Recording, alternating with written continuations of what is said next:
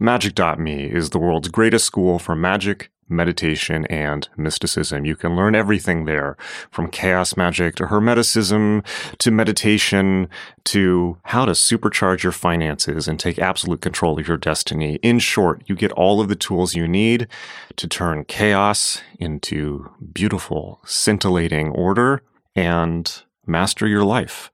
It's incredible. You've probably heard me talk about it on the show quite a lot. But check it out. It's growing fast. And I just want to say, if you're confused about where to start, because I have so many courses there, the Adept Initiative is the place to go. The Adept Initiative is the flagship course on Magic.me, and it contains everything you need to know to master the most profound ancient techniques of changing your consciousness and the most modern and cutting-edge tools and systems for absolutely turning your life into a masterpiece. You are really going to dig it. Go check it out, and I will see you in class. It's magic.me, magick.me.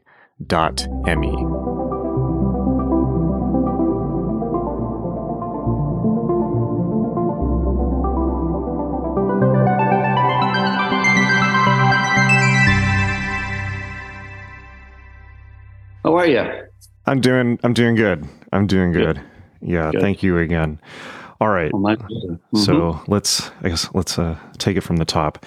So why don't we start off, if you want to tell us a little bit about who you are, the nature of your work, your books, and what you've been working on and most interested in recently. I am an acupuncturist by training. I've also studied psychotherapy. I'm a spiritual counselor. I work with people in terms of guiding them on their spiritual work while navigating the psychological terrain. I've studied many different things. I've left my practice of acupuncture about 3 years ago, pre-COVID. I've been upstate New York now fully the last 3-some years, and I do phone sessions. I'm doing the same kind of work. And my work has really been the same the last 4 decades, which is really dealing with the human shadow, guiding people through that. My own experiences where I have had these very profound spiritual experiences that really didn't go anywhere because of early childhood wounding. And I really realized early on in my practice, also working with a lot of dying, this was during the AIDS crisis, of the lack of marriage between the psyche and spirit in our world, being that we are so compartmentalized. And my work has been really dealing with the human shadow, how it affects the spiritual life, and how spiritual life can bring pieces that are missing in psychology in our lives. And I've written a book on it, Shadows on a Path, many years ago. And then more recently, a book for healers about how to navigate that world, which is quite tricky. Yes. Yeah. Great. Yeah. We had a whole podcast talking about the nature of the shadow, but it's been a long time. And of course, that is a topic that can never be talked about enough, I think. But I wanted to particularly talk to you and just open up this conversation with,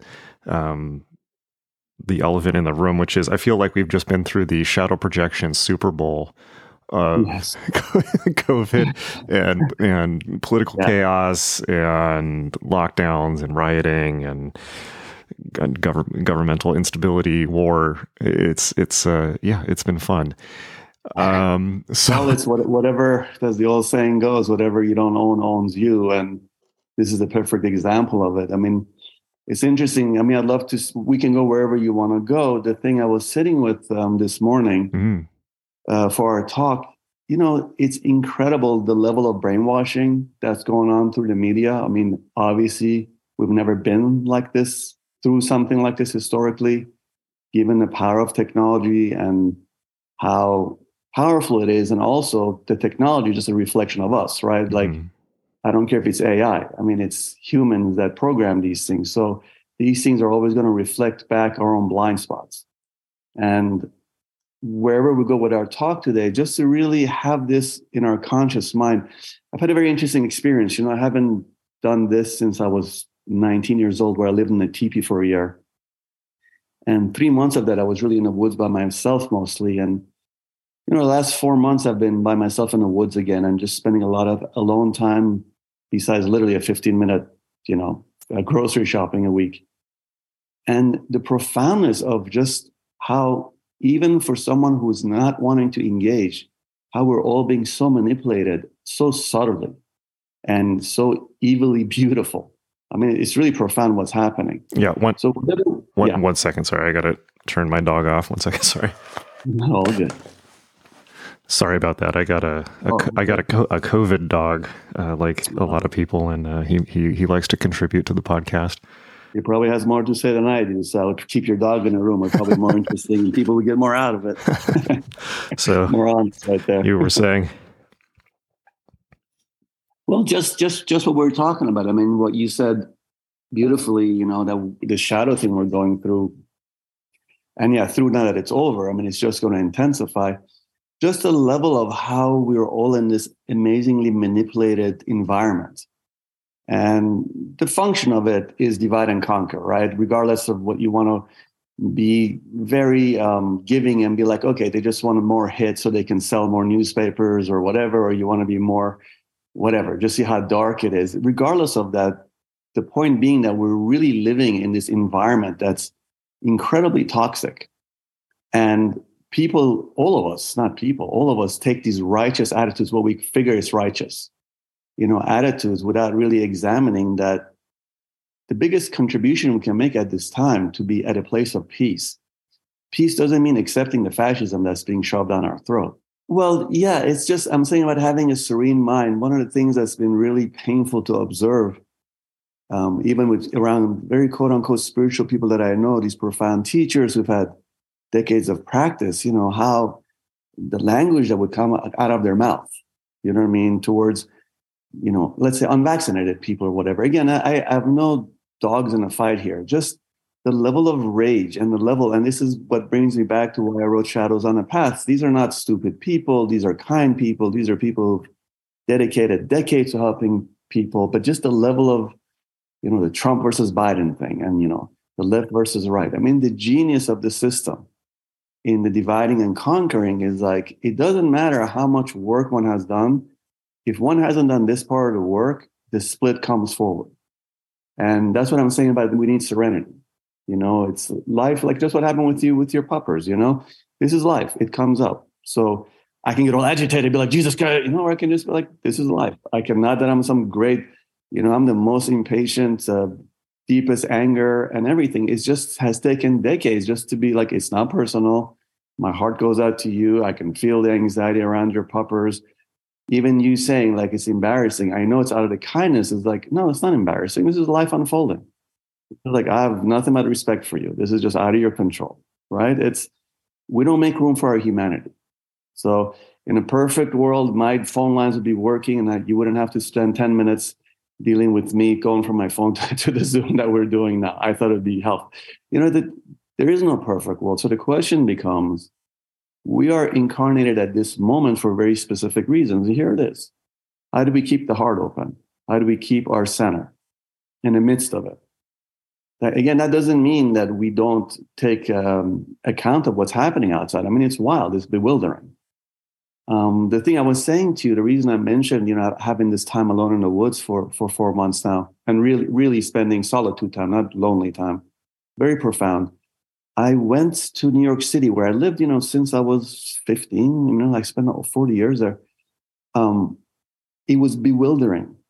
And that was my city. I mean, I love the city and I'd gone to Bushwick. A friend of mine has opened a motorcycle shop. I just went down and just say hello to him. Like my nervous system.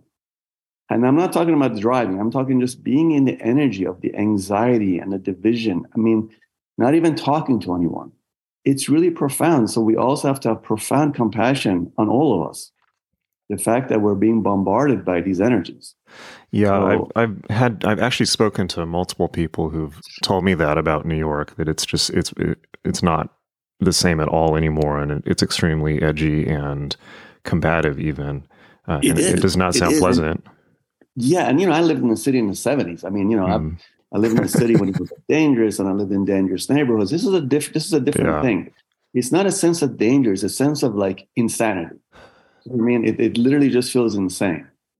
It's like beyond. And again, this is like one of the centers where all this division is being pumped up, over the years, and the media. I mean, it's incredible. It's incredible. Like, we have so much more in common as humans with each other. We have this minority basically screwing all of us, basically, right? Yeah. And the fact that we argue who's wearing a red shirt or blue shirt is just phenomenal. I mean, job well done on them, but shame on us for not being more centered and just learning that this is a time to even love each other more. That doesn't mean we got to like each other, but love each other. To have that level. And this is really by design, right? So it's an extra push. Like, our unconscious already is a bear to wrestle with, but these energies just make it even more profoundly important to really sit with that aspect of self and to see what it's about. And again, in my worldview, it's not a coincidence. This is an amazingly profound time. As I say that, I have to say to you, like, I'm working with people all around the world who are really just stepping back. And this craziness has actually given them a gift of fully really starting to do the spiritual work. And by spiritual, I mean, literally, they're householders. They don't have shaved heads. They're not monks. They're dealing with their partners or being alone or being ill or their dog or their cat. I mean, they're in the world, but they've actually taken a step back. So that's also the gift of this time if one so chooses to use it that way. Yeah, I've noticed that as well. And I think that, of course, during the lockdown, lots and lots and lots of people became interested in taking courses from me or learning more spiritual things. But it's like, I was just talking to a neighbor last night. I'm really struggling to understand where we are because everything changed during the lockdown. I ended up moving to a different state and apart from friends and family, just to get out of the fascism of Los Angeles. And so I went through some major transitions, but just in the fact that this perfect recipe where everyone was put under house arrest and then their only, periscope to the world was the internet or these kind of like in these agitating media sources. And nobody was talking to each other. And since I kind of live, it sounds like you do as well, kind of removed from civilization a little bit at this point. It seems like I'm on forever lockdown at this point, but just because I've chosen to try to get as far away from that type of energy that you described in New York as possible. But that's dangerous too, and I feel like one of the really dangerous things about this time is that everyone is operating in an information poor environment. Like, yes, we're being bombarded by noise all the time, but none of it is particularly useful or enlightening. And but far from it. It's actually designed to totally disconnect. I mean, this is the thing. As all this Twitter file and all this stuff comes up again, no tooth in the game. I mean, the fact that people actually think someone like Pfizer, who's basically, for me as a clinician, I can tell you for decades, I've seen what nightmare these pharmaceutical industries are. They give zero fucks about humanity. All of a sudden, they become heroes. Again, no right or wrong, right? Like, whatever the thing is, I don't even want to get into that. But it's by design. Right, and the alienation is complete. Even the word lockdown, like, we get used to these things. Like, the word lockdown is prison. Like, why that? And this is just the beginning. The climate lockdowns are going to come down. I mean, this is again, a guy like me who's talked about the environment. I'm in the woods. I understand what's going on, but people talk about gas stoves or agriculture. What about the U.S. military? It's the biggest polluter in the world. For sure. Things are not. So. It's by design. The divide and conquer is by design. This is not just a happening. And to your point, one can be in a group of people and be alone, which has been my experience with a lot of people, or one can actually be in solitude and be in relationship with self. Do you know what I mean? Like, I've done that thing of being alone, and that's not a pleasant thing. That in its own way is very wounding. Mm-hmm. But one can use this time as actually being first and foremost in full relationship with self, which that is some doing. I mean, that's really some doing of not waiting for the future, of not waiting for the lover, of not waiting for some salvation, of first just starting, of having a relationship with self. And, I don't see many people having a relationship with self. I mean, we all can drop in deeper. We can meditate till the cows come home, still not be in a relationship with self. Again, this is one of the things I was talking about. I'm a perfect example. Like, my own traumas, the meditation kept it in check, but didn't really help it. It was actually, putting a Band-Aid on a festering wound. So these times, again, is how one approaches it. And it's always the intention, not the action. One can be in a group and be alone. One can be alone and be alone. Alone isn't the point. His relationship with self is the point. So one really has to use solitude very consciously and very gingerly, because we're also gluttons for punishment. And the other thing I was thinking today, to your point, is, we all live in terror. I mean, we literally, I don't know anyone that I've worked with, myself included, who is not on some level living in terror. And not that, lo and behold, that disappears. Just becoming aware of the terror actually starts easing the terror, right? There's a reason we're on the phones all day long. If not on the phones, but magazines, not on magazines, making something, cooking, like constant movement. Yeah. Of just this sitting, right? Just sitting and being with self. Whenever someone asks me, I'm like, start with that. And it sounds so easy and benign. Oh my God, that's decades and decades of work, right? You know that. You laugh. Well, yeah, I mean, the problem with sitting in solitude is all the stuff you've been avoiding hits you all at once. Exactly. So the point of my experience with most of the people that I knew during the lockdowns, I love that word too, lockdown. I mean, Jesus, can you get more fascist than that? Right. Prison, right? Prison talk. I mean, it's genius. These things people have to realize are not a coincidence. This kind of double-speak stuff that these mofos drop on us, it's genius. You got to love them. But people weren't going inside. I mean, I would talk to people who were literally, we're watching 12 Netflix a day. And then, literally we're not really trained as a culture to use that. It was a very cruel thing. And again, it's not a coincidence. Divide and conquer is really, really huge, just to isolate people. And that's, the number one fascist old school trick, right? Not only divide and conquer, but also isolate. And isolation really allows the fear to get a hold. The fear, I'm not just talking of dying, which of course it is, and not just of COVID, which of course it is deeper than that. We're all frightened, right? We're all frightened. And this culture does not promote healing by its nature. Consumption, you have to be an addict. This culture functions on keeping us addicted to all of it, right? And even seeing 80-year-olds who are now addicted to these phones, which I've never seen. I mean, seeing, people that I know are in their mid 80s who 5 years ago didn't even know how to use something are now on an Instagram all day long. It's wild. I mean, it's just quite a thing to observe. Just as an observer, someone like me who loves to observe human behavior and human nature. It's profound. It's really, really profound. Yeah. I mean, even as a person who's spent almost all of my life being deeply paranoid and distrustful of the system and acutely aware of overt and covert, primarily covert mind control, it's this is a whole other level. It's unbelievable. I mean, I think I've mentioned on this podcast before, I when I left California, I was listening to the audiobook of 1984 on my drive to Texas where I moved, and it was just like a documentary. Every single thing was the double speak, in that book they have this thing called The Hour of Hate, where they just put on the TV with a person that you're supposed to hate, and just everyone screams at that person for an hour and then goes back to work. Things like that. Well, it's preemptive programming, right? I mean, that word preemptive programming, this is where the tinfoil hat wearing people were not even getting how dark you'll get. This is preemptive programming. These things, when you read these things and when you see this stuff, it's quite profound. I mean, this is what you said about documentary. That's what I say about The Matrix all the time. People go, oh, the movie Matrix. I'm like, that was a documentary.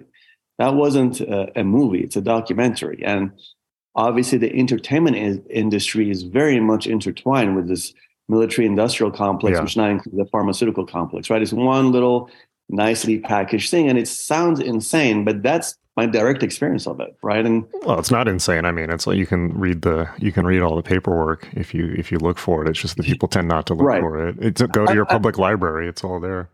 Yeah, exactly. I'm just saying, to the average person, is so brilliantly made to feel like it's crazy talk. Yeah, one thing they've been really good at doing, which has been deeply really fucked me over, is that anyone who expresses any slight distrust of is now a conspiracy theorist. That's just the slur, which means nothing, of course. It's conspiracy theory, but it implies that it's, no, I mean, it's you can say things from the newspaper and it's well, no, you're a conspiracy theorist. Well, it's maddening. Well, as one knows, the root of that word started with the CIA over the Kennedy assassination. So this stuff has been designed, again, neutralize. But worse than that, I mean, when you see what's happening in China, is coming here, where not only now you'll be, basically washed out, right, of like your social media and this and that, but you'll actually be canceled, because once we go into digital currency and all this stuff, like literally the point system that's happening in China will come here and it'll happen quickly. Now, I don't want to get lost in this stuff. There's people can get depressed with this stuff. The point being that I also wanted to say, and this is really important, even the dark serves the light. Even the dark serves the light. I've been in situations in the past where I literally had a shaman in my 20s literally trying to kill me. Like, I mean, I'm talking like crazy stuff moving across and me getting hit by cars and, like really dark stuff. And, I was scared. I didn't sleep for like 6 months. It was the most frightening experience. But when I look back, not even that, especially those couple of times when I had these dark energies come around me, it really taught me something. So it's also important in the middle of this to remember that the dark also serves the light. Ultimately, it's only light. So not to give the power over there, at the same time was, remembering and also understand these people are insane. Like, people are waking up. Like, so many people I know literally are not even arguing one way or another about one thing or another. They're kind of getting like, wait, this is off. This is something really off here. Yeah, the problem is, though, that the majority of people are still in the herd mentality. And it's like, I pegged pretty quick. By the time we got to 2021, I was not like, quote unquote, scared of the government at all. Like, I was not afraid of, that there was going to be some literal fascist cops in the street or something like that. I'm afraid of other people. I'm afraid of herd mentality in a way that I've never been before, and to the point where it's unhealthy, where it's just like I don't want to interact with the public. I pretty much stay within my. The thing is that what this has done it's to such a level now, though. It's like I'm just afraid of people. No, I hear you. But here's the thing: keeping this is where frequency is really important. Again, you know me from what we've talked in the past. I'm not a new agey guy, but frequency is really important. One really becomes invisible to this herd mentality if one keeps that center. Yeah. And the center is really profound, right? And one has to also understand the herd mentality. Yes, we're being manipulated, but we're being manipulated because we want to be manipulated. Well, that's the problem, right? I mean, it's like that's where at a certain point, and we saw this so clearly in the division during the pandemic on both sides. It's like there was no meta awareness at all. People were not stepping back from the narrative. Nobody was saying, hey, maybe we're being manipulated, unless it was, just super anti-vaxxer or right. Just, it's like unless it was being used as a way to hurt other people, which is what I think most of the conspiracy stuff on the right is. Well, totally. But the thing is, like, first of all, the conspiracy thing, end of the day, this is about love. This has been the same. It's only been a minority of people throughout history that have woken up. I mean, we've been through the Dark Ages. We went through the Inquisition. One has to remember, this is nothing new. Humanity being cruel to humanity and animals and nature is nothing new. What I sense is new, that this stuff will fall apart. There's no way that these people can keep this stuff going. Like, when people got nothing to lose, that's the most dangerous thing. And the way they're destroying everything, right? Destroying, like, amazing, right? Like, all small businesses were destroyed, or so many of them. But the big boxes were open. I mean, you could go eat McDonald's. That was okay. But you couldn't go out and exercise. I mean, or order all your everything off Amazon while you're locked down. Exactly, right. But people are, I mean, the people that are going to wake up are going to wake up. The people that were like this were going to be like this. I mean, truly, like, it became overtly more. I hear what you're saying, but my thing of, like, even when I wrote Shadows on a Path, how many years ago I wrote that, and I was working on that for God knows how long, because I saw this in a spiritual community. I saw the level of anger and hatred and, my technique, my guru, this, that. And, when this whole ayahuasca and, like MDMA I was using with vets back in the 80s, even this stuff now is all being co-opted. So this culture basically has no salvation in it. There's no salvation. So once one is clear about that, and I hear everything you're saying, but I mean, I've seen this time coming, right? Psychically, I've been talking about it. And even for me, I'm like, holy shit, you got to give credit to where it's credit. But to me, the credit is also to, like, wow, how amazing how we don't want to wake up. That we'll go to this depth, to this darkness, and still not want to like move a finger of doing some internal work. And, end of the day, we're only responsible for ourselves and for not being brainwashed ourselves and for having a frequency of centeredness, right? At the same time, I'm not saying like I don't hang around toxic people. I mean, I really hold my own company. And the important thing is not out of fear and not to be lonely. One has to have a very deep relationship with self. The loneliness thing doesn't work out too well. The loneliness thing actually is really part of the system to make us feel lonely, to feel us desperate, to feel, what everyone feels. Like for you, it's doing your podcast. That is a thing. Whether 10 people listen to this, 100 people, 10,000, doesn't matter. Me and you sitting here, we're spending our time out of love. You're getting nothing out of this. I'm not getting nothing out of this. It's lovely to connect with you. I enjoy talking to you. This is the act of love. Hey, if someone listens to this, hopefully it's going to be helpful. These are things that have helped me and you. If not, that's okay too. There's no, I'm trying to save you. There's no fuck you. Now, at the same time, our enlightenment is intertwined with each other, right? Like that's another thing that's really important. I spent the first, half of my practice trying to save the world. As a guy who was raised in the third world, saw suffering, had zero self-esteem, was seriously abused as a child, really was trying to fix the world. Like that was not healthy. And then realizing that my enlightenment is intertwined with every person that comes my way, that was very healthy, right? It was a very different kind of experience. So I feel like part of this thing to divide and conquer happens because we take this stance of me against the world, which this culture it's designed, right? By culture, I mean the world is designed to do that. And absolutely. To tie it into that is this celebrity culture and this incredible narcissism of wanting to be seen and wanting to be loved. Meanwhile, like having no love for self, right? Like that's such a profound thing. I always talk about this. Like I've treated some really famous people, musicians, artists over my decades. And, the ones that were at peace were the ones at peace and had something to share. The ones who had a hungry ghost energy, that shit just destroys you. Yeah. Because it's never enough, right? You can never shove enough food in that little hole, that Buddhist vision of what a hungry ghost is, right? This huge body and a pinprick for a mouth. You can never get enough into it. And that's where we are right now. Are you going to be a hungry ghost? Or are you going to actually get out of the ghost world and have a relationship? And this is where the inner child stuff comes in. Like for me, these 4 months have been really reconnecting. And I'm pretty good with my little boy, but literally just these aspects I hadn't seen before. I was like, wow, like this is where the pain is, or like, how come I never talk to him like this? How come I never listen to this part of him? And that takes, life has to really pummel you to get to your knees to even be able to ask those questions, because that's painful business as well. One thing that I think was, hopefully for some people, I think potentially, let's say, helpful about the lockdowns and the pandemic is it forced everyone to do that, unless they just spent the time drinking and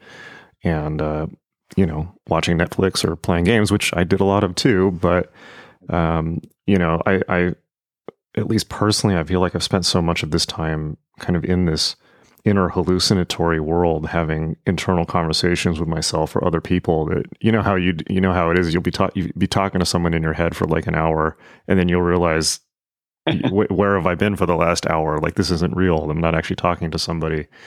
Yeah. Not as like a crazy thing, but as as part of your own mental process. And that is exacerbated by the lockdown. We all do it, right? Yeah. I mean, it's beautiful you're saying it. We all do it. The grounding thing is really important. I love that you're saying this, because part of this being alone, that can be very easily a trap one can fall into. And literally forcing oneself just for a certain period of the day, literally not to think. I mean, literally not. Well, that's the foundation of everything. I mean, that's. But it's so difficult. It's difficult.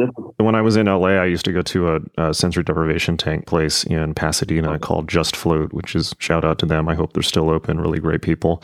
But they would tell me that, this is LA people, that most of the people who came there had never spent an hour by themselves in their entire life. We're talking about theater people, theater kids, entertainment industry people, but I don't feel like it's just that. I think that what you're saying about this culture gives us literally endless endless distractions. I have endless distractions even just in my own house between books and records and the internet and it's just, even in the confines of my own house, I have endless things to avoid myself with.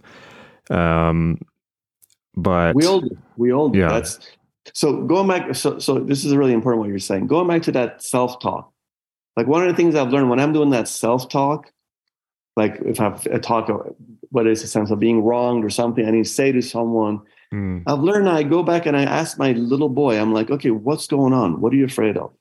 And it's always us that do the cruelty to ourselves, right? How did I not stand up for you? How did I betray you? How did I say yes when I said no? Because I find the self-talk is sort of putting a Band-Aid on it as opposed to going like, okay, with this person, what was it? And I literally have this dialogue. And a dialogue, it's a kinesthetic thing. It's not a mental thing. That's one thing.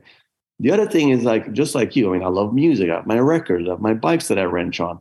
I can go on walks. Yeah. I literally force myself just to sit on a couch without anything and just look at a wall, look outside, look at a tree, and really not meditating, which I do too. That's just fun, but literally just sitting. And that in itself, you want to see how anxious you are, try doing that. Because even meditation is a thing that one does. Yeah, I agree with you. I think that actually, and I've come to think this recently, it's like, meditation, particularly if it's a more complex technique, is often a way of, it's a technique of self-annihilation. And so it's almost the old, I guess the reality is like this. It is kind of the ultimate paradox where it is supposed to be the thing that puts you in touch, but it's the ultimate avoidance.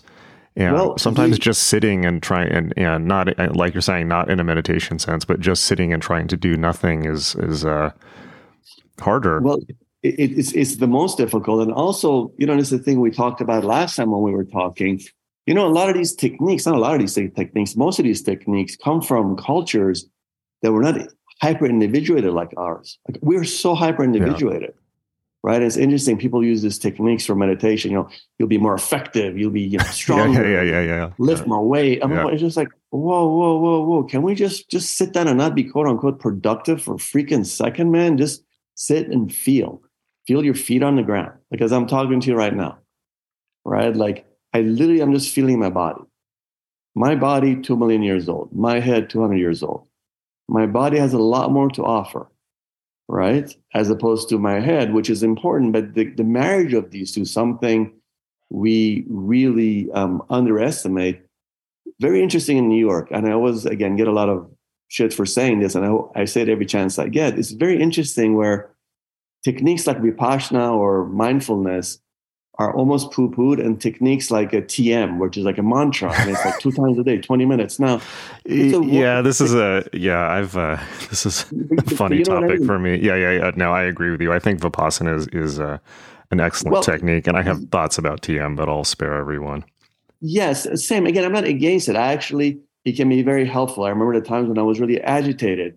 The mantra-based things were really helpful for me. Again, I'm not putting it down. I'm just saying as an observation, anything this culture goes towards, one has to ask questions about it. Not that it's wrong. I'm not poo-pooing TM. TM helps. I've seen people really do wonderful work with it. I'm not putting it down, but it's interesting. And you can do TM and bypass these feelings. I did techniques that I bypass these feelings, right? So the feelings are the gateway.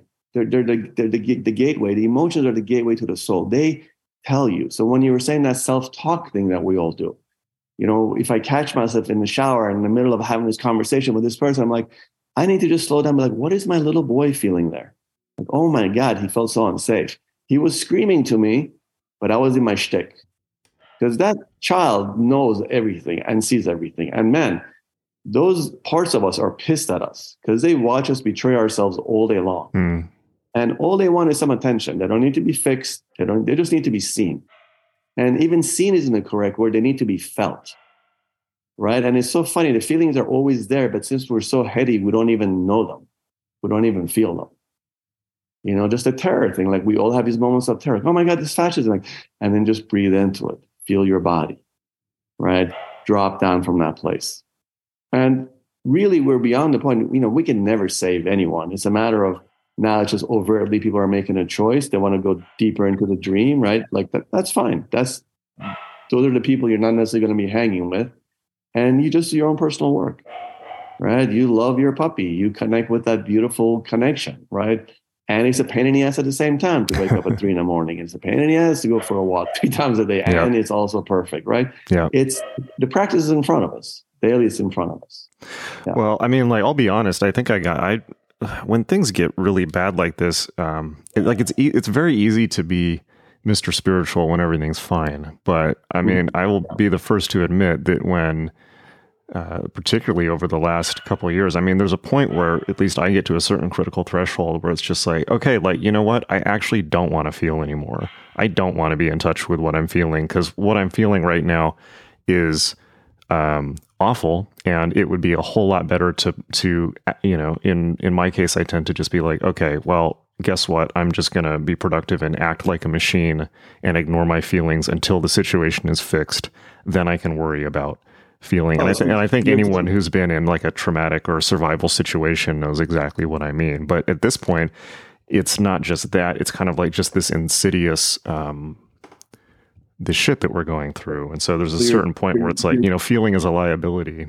So you're telling me that you're human. So I mean, that's just a human experience. Yeah. The thing that's really hard to remember is that, you know, we've been through this historically. I mean, when you think about Nazi Germany, when you think about World War II, like we've lived also I mean, I get it, like this level of fascism never before, but you know, we've been here. Well, nobody's killing each other. I mean, they are in Eastern Europe. But one thing that I do like to remind myself of, particularly in reading history helps a lot, is as bad as it seems right now and as full of hate as people are for each other, they're not outside of, you know, outside of sporadic incidents, which happen kind of frequently now. We're not shooting each other. Man, we're so much better off historically. Yeah. That's one thing one has to remember. And one has to also remember, it is Dr. Strangelove. These people are really drinking their own freaking Kool-Aid.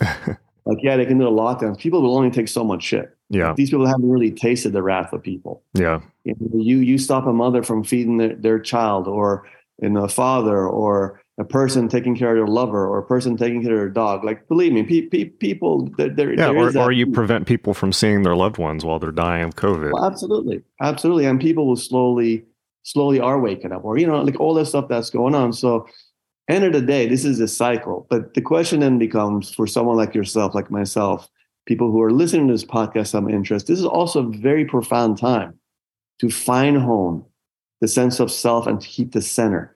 I don't even want to say love, like that gets too like out there. I'm talking just a sense of centeredness. Now, I'm not saying sit there and just do this all day long. Like, we need relief. You know what I mean? Like, I will sit, I'll feel, I do my work. It's a meeting. I'm not hanging with that wounded part of me. I'll jump out a freaking window. Like, I sit for a certain amount of time. But, you know, I've seen this. I lived in Nigeria during the Civil War, right, in the 60s as a child. I saw overnight people from neighbors who had different, you know, signs from different tribes on their face, how those days, as a young kid, you would get these certain incisions on your face, these cuts on your face, so you know what tribe, who belonged to, like, turn on each other. Like, turn each other like murder, turn on each other. And right? Did that happen just overnight? Like, what happened there? Yeah, oh yeah. I mean, look at what's going on here. Look how fast it happens. Yeah, it happens overnight. And this is the unfelt unconscious. I mean, it boils up. But I mean, look what people did to gypsies and Jews and homosexuals. Jesus Christ. I mean, like, overnight, like, they destroyed it. Everybody was literally walking as if nothing's happened. Well, this is what I mean about, like, basically my primary fear is of just the herd mentality. I mean, I would love to hear more about your experiences in Nigeria. I don't want to let that go by if you're comfortable talking about them. But I mean, after the writing on all of that, when I got to Texas, the first thing that I read was this comic book actually called Safe Area Garejda, which was written by a cartoonist named Joe Sacco, who did one about Palestine as well. And it's like journalism in comic book form. He was in Garejda in Serbia during the ethnic cleansing. And he basically was talking to people and writing down their stories and turning them into a comic book version. And it's just terrifying. I mean, it's like all these people who are wearing Nikes, listening to Western music, playing Nintendo, their kids are playing together, you know, in quote unquote first world conditions, and then just everything goes really quiet. And then a few days later, people are cutting each other's throats who their kids were playing together a few days before. Well, this is what I'm saying. This has happened over and over. Yeah. And you don't need to hear my stories in Nigeria. You just said it. The point being that this is what happens when the shadow is not owned. So this goes back to this work. Now, is everyone going to sit around and do shadow work? Like, no, but like there's a price to pay. If this stuff doesn't get internally, there's going to be bloodletting outside. Yeah. And it's no different with January 6th. Oh my God, they almost took over the government. It's just like, okay, no. Not quite. Like a bunch of overweight freaking rednecks. Yeah. You know what I mean? No. For me up here, man, I live in the middle of the woods. Like I always say this story. Like I've been to gun ranges where like dudes come up in a $3,000 pickup truck. They have like $20,000 of like illegal firearms. I just look at this stuff. I'm not talking about 50 cal machine guns. Like, you think if there's going to be insurrection, these rednecks going to go up there with their water bottles? Like these guys are armed to the teeth. So the point being that also the media plays this thing like, oh my God. End of the day, man, we have all so much more in common, right? It really is. The genius of the system is I mean, like that I feel was like a huge part of the gaslighting where it was like, oh my God, January 6th. And it's like, well, okay, like I guess that's bad that a furry got into the White House, but they're completely... that was completely used to pave over what everyone had just gone through, which was lockdowns, rioting, businesses being destroyed, violence, state-sanctioned violence, and then it's like, oh, well, a few people, went past the where they shouldn't have been in the tour area, Well, I love how business as usual goes on, and people really think if there's the head, and like Americans always freak out when you say this, if someone's wearing a blue shirt or a red shirt, you know what I mean? Yeah. Yeah, man, kids were still getting bombed, and we bombed the beaches out of Afghanistan for 20 years. Like, there's so much stuff. These poor vets that come home are homeless. Like, everyone waves the flag. Like, I don't see anyone taking a vet into their home, a veteran, and freaking like taking care of them. It's just like the level of twistedness here is deep. But again, end of the day, this is business as usual. It's just another turn of the, knob on like squeezing people. And really, end of the day, man, everybody just wants to be at peace. Really, like, what do people want? So that's also interesting. So what I'm seeing is that there are people who are really like tuning out of that and dropping into themselves. It's a minority, but it's always going to be a minority. This is what I've been saying for years. Everyone's like, oh, I think you have to, though, at least for myself, just in order to stay sane. And it's like people react and I mean, like, I'm talking like, I've been a professional journalist, like just reading hundreds and hundreds of news feeds all day long, trying to figure out everything that's going on. But there's a certain point where you do have to drop out and into your own world just to stay sane. But now, even if you say that to people, that's like the ultimate personal insult. It's like, what do you mean? Yeah, of course. What about Trump? Like the Republicans are going to take over. What, like you have to be worried about this all the time. Well, that person you really can't talk to. So that brings him back to the point that at that point, what you do is the frequency thing. So I learned this early on in the lockdowns, right? I was with some people, like I've studied, I've worked in the medical world. I have like a bachelor's and a master's in biology. I studied genetics. I was just trying to talk to someone about these shots, mRNA, when it had come for hepatitis and how unstable it was. This is way before the vaccines. And this person who was like an art dealer wanted to kill me. Like this woman literally wanted to kill me. And I just realized early on, this is not, I was just literally just discussing something interesting because I'm interested in science. So I realized right then that my job isn't to agree or disagree. I realized that I created more discord in that moment. That was on me. I can't say her.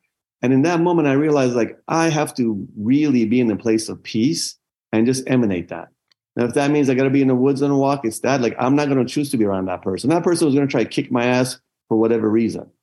And it's really funny to me as a, non-white person who had his house burned down while I was being called a sand nigger by the guy who burned my house down. It's amazing to me that like people of privilege want to like tell me down. Like, I don't understand. I'm like, shut the fuck up. I do understand. But to say shut the fuck up is also wrong. And I say that just sort of like, just it's my talking. Sometimes. I realize like, I got to hold that center, man. Like I fucked up.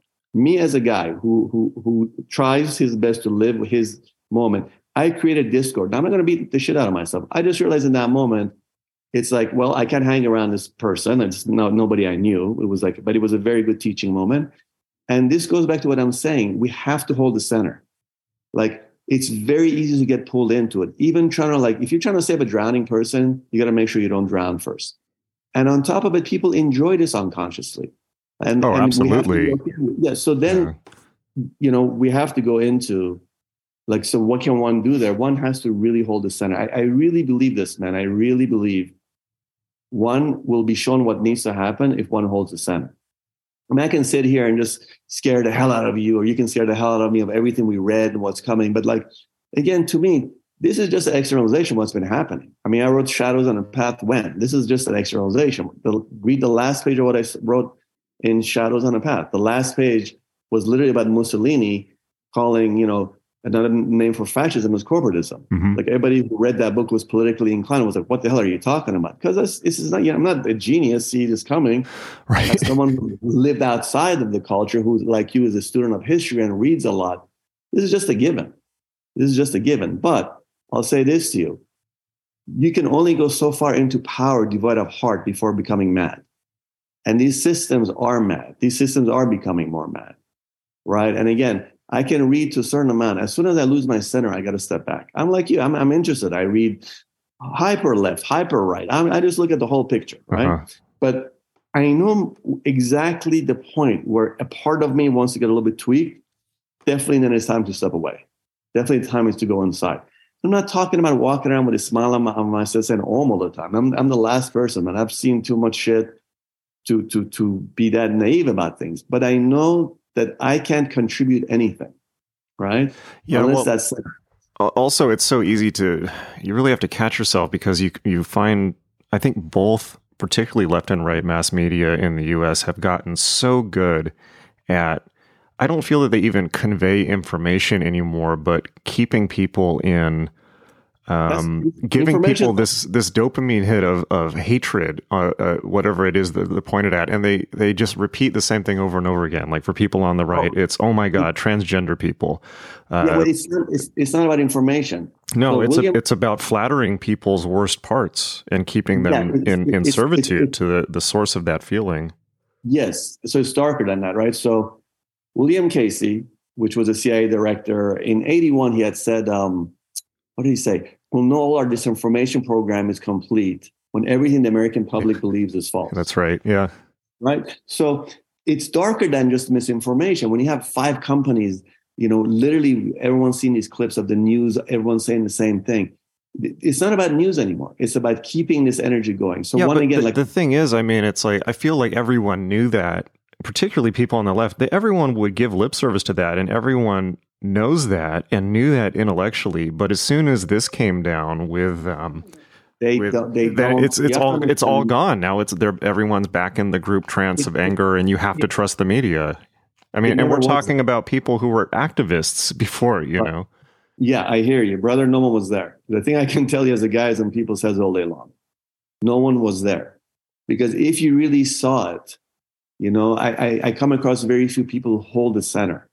Like, we all have that bias till we step away from it. As long as you have that wounding inside, this is where the shadow comes in. There's always going to be, you're going to have to need someone to project it outside. Right. It's like, again, I'm a redneck, burn my house down. I'm not saying go love rednecks. I'm not going to, like, every redneck is like that. In a lot of ways, people who work the land, who I've met, I actually have way deeper connection than an intellectual who has amazing capacity for fascism. Mm-hmm. Right. So again, I'm just saying that there's no right or wrong here, but don't for a second believe that people saw that. If people saw that, they wouldn't be smoking this crack pipe. And unfortunately, the loudest people in the room are always people who are smoking a crack pipe. There are more people like us out there than you might imagine. That's my experience of doing the work. I agree with that, although I also think that there really is something that even people, when people are put into a place of fear and survival mode, they just drop right down into the reptile brain, and that's what all that higher thinking goes out the window. Well, fuck higher thinking. All thinking is fucked. So higher or lower thinking. You see what I'm saying? It's about the heart connection. Like, the biggest fascists in the world who managed to murder the most people were the highest thinkers of the world. Yeah, like the Nazis were like the highest educated. Yeah. What they did to look what they did to the freaking population of the world, man. Jesus Christ. I mean, like, so again, I'm not criticizing. It's just a matter of words are very important. It's not higher thinking. Thinking means is only safe when it's connected to the heart center, right? We can criticize Trump as long as the heart center is connected. We can criticize Biden as long as the heart center is connected. So to me, I'm not surprised. For me, I've always seen, the lefties be as crazy as the righties. As someone who a long time ago was a hardcore lefty and came from a hardcore lefty background. Yeah. I saw the fascism. I saw as a kid trying to talk to people, and the stuff would come out of their mouth was no different than who quote unquote, they were fighting, which was the fascists. Like the fascist word was a bad word when I was a kid, and left was the right, and but it was kibbutzniks, or like it was always like that righteousness. But holy shit, man, it's the same, right? End of the day. So what differentiates is the heart center. And man, to have a heart-centered world is painful.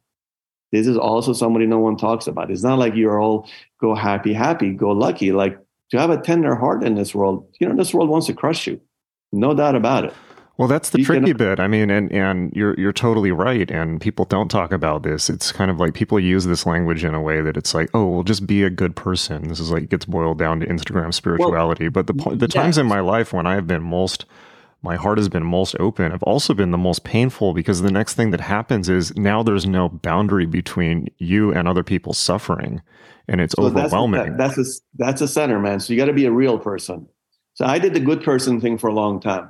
Didn't work out too well. I just got more and more angry, more and more violent in my 20s. I mean, I think I might have said this to you last time we talked. There was a time, I've been a martial artist a long time. I gave up martial arts to be a good guy, to go with my new image as a healer. I was doing yoga and pranayama. I was becoming more and more psycho. It took me a couple of years to figure it out. Of getting a street fight every 2 days. I realized that, goddamn, I need that martial arts just to channel this rage somewhere till I can actually figure out how to. I agree with that. I'm the same way. It's like we need outlets for aggression.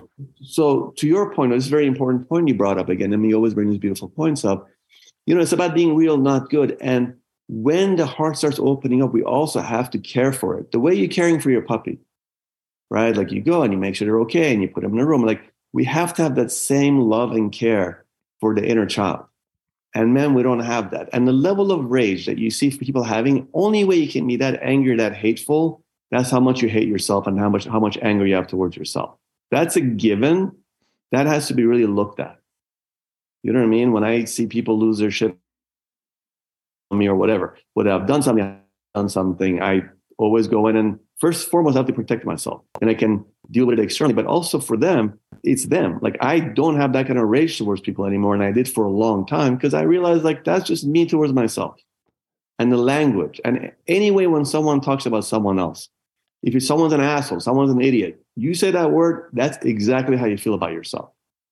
Now, I'm not saying you go around and kiss everyone. That's not what I'm saying.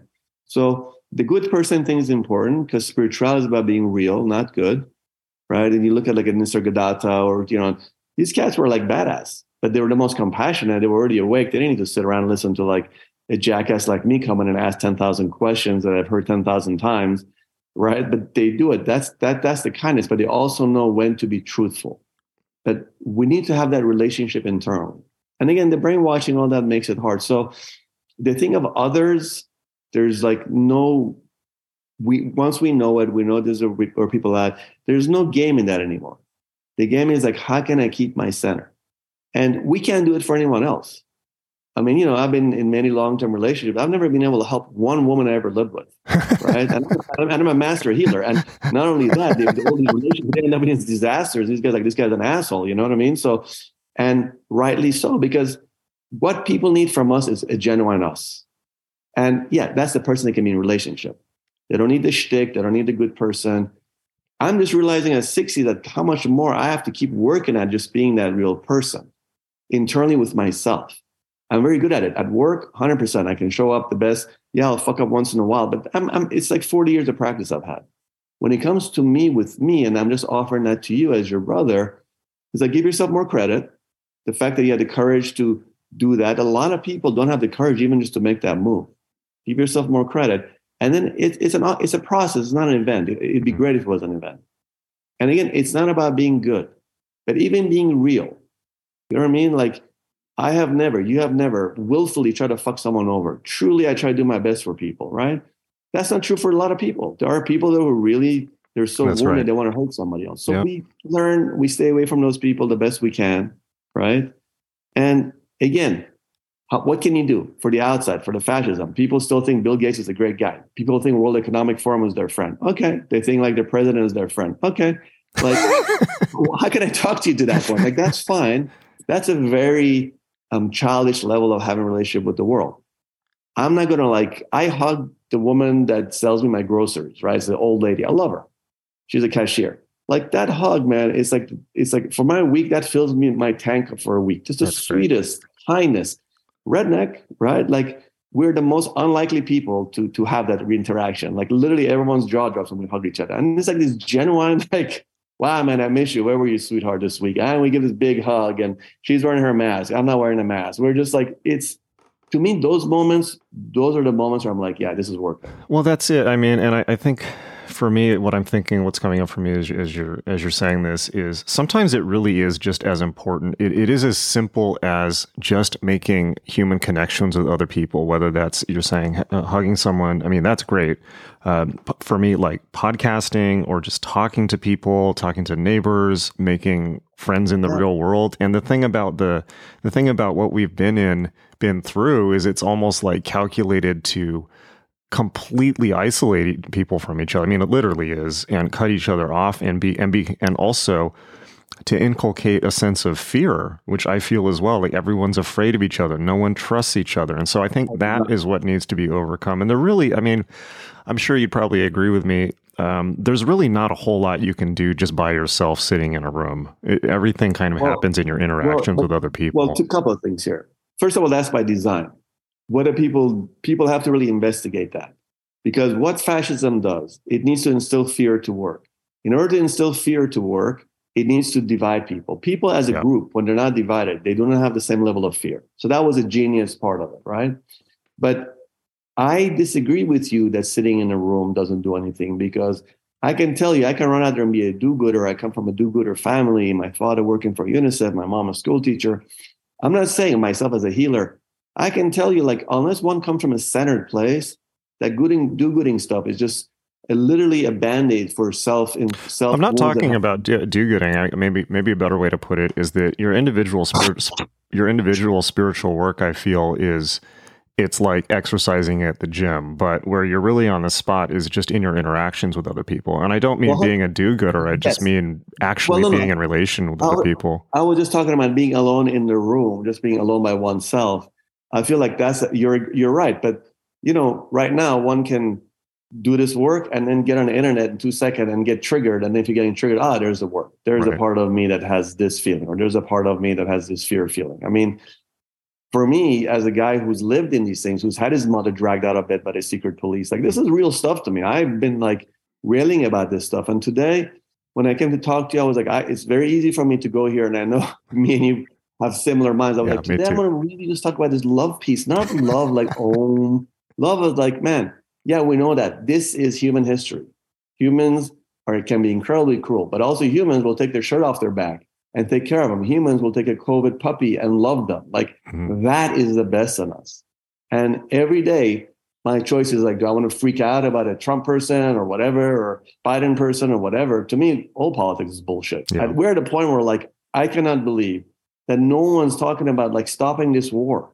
Instead of, like my friend, like, oh yeah, send more weapons. Like, these poor people are getting murdered. Do you think like the U.S. government gives zero fucks about Ukraine or some poor Ukrainian kid that just lost his leg or her leg or some, you know what I mean? It's like when, quote unquote, the Democrats or our side was like the peace loving side. Like, we're just shoving like money I've down been thinking about that too. It's like, if you really think about that too, it was like, I mean, because I was brought up, as a Democrat, and it's just like, that's never like, and this was always the self-image of the Democrats, but it's like, that's never been true. I mean, Kennedy started the Vietnam War. LBJ escalated it. That wasn't Republicans. With Afghanistan. I mean, I lived in Afghanistan at the time. Yeah. So that's the point. So one of the gifts of this time is that the masks are coming off. So one of the gifts of this time, the masks are coming off. The other thing is I have compassion on people because especially as Americans who haven't lived through wars or things like that. It's like that whole thing of horrible things of how they, our cruelty, how we like boiled frogs. It's like, as the water gets turned up slowly, we're not aware that we're being boiled up. So that's that people aren't really realizing that's what's going on. And that's a beautiful thing about this country. Beautiful thing about this country, I've never seen a kindness, for example, to pets that people have. Like nowhere else in the world do people love that. That's a good point. That's the kindness of the American people, or the way they love their kids. Never mind. I know there's horrible shit. I'm not naive. I've been a clinician for 40 years, but I'm saying there's a beauty in this culture, and there's a love in this culture, and there really is an openness in this culture. So I choose to focus on those things. For me, it's just that hugging with that woman is a perfect example. There's not two more unlikely people, man. I mean, I still dress like a psycho, right? I'm all dressed in black, going with my leather jacket to get my stuff in like a country farm store. You know what I mean? And this woman hugs me. It's just the beauty of like, wow, that connection, that moment really makes up for these other things. And again, yes, we can do things. I'm with you. You're a young guy. Again, I'm a lot older than you. We have to be in the world. You have to be in the world. But at the same time, we have to be in a centered state. And it is painful to have these illusions ripped off. It is painful to think, oh, we were on the right side as Democrats. Oh my God, we're no different than these Trump people, the way we're like, screwing people to the wall because they have a different or it could be worse in many ways. Well, 100%. And that's what I'm saying. So again, it's not to, put lipstick on a pig, but again, we have to really get righthood thinking connected to our heart. Like, to me, this is the thing, the work, and it's not about perfection. You know what I mean? Like, I can get triggered by something. We're all human. How fast are you going to recover from that?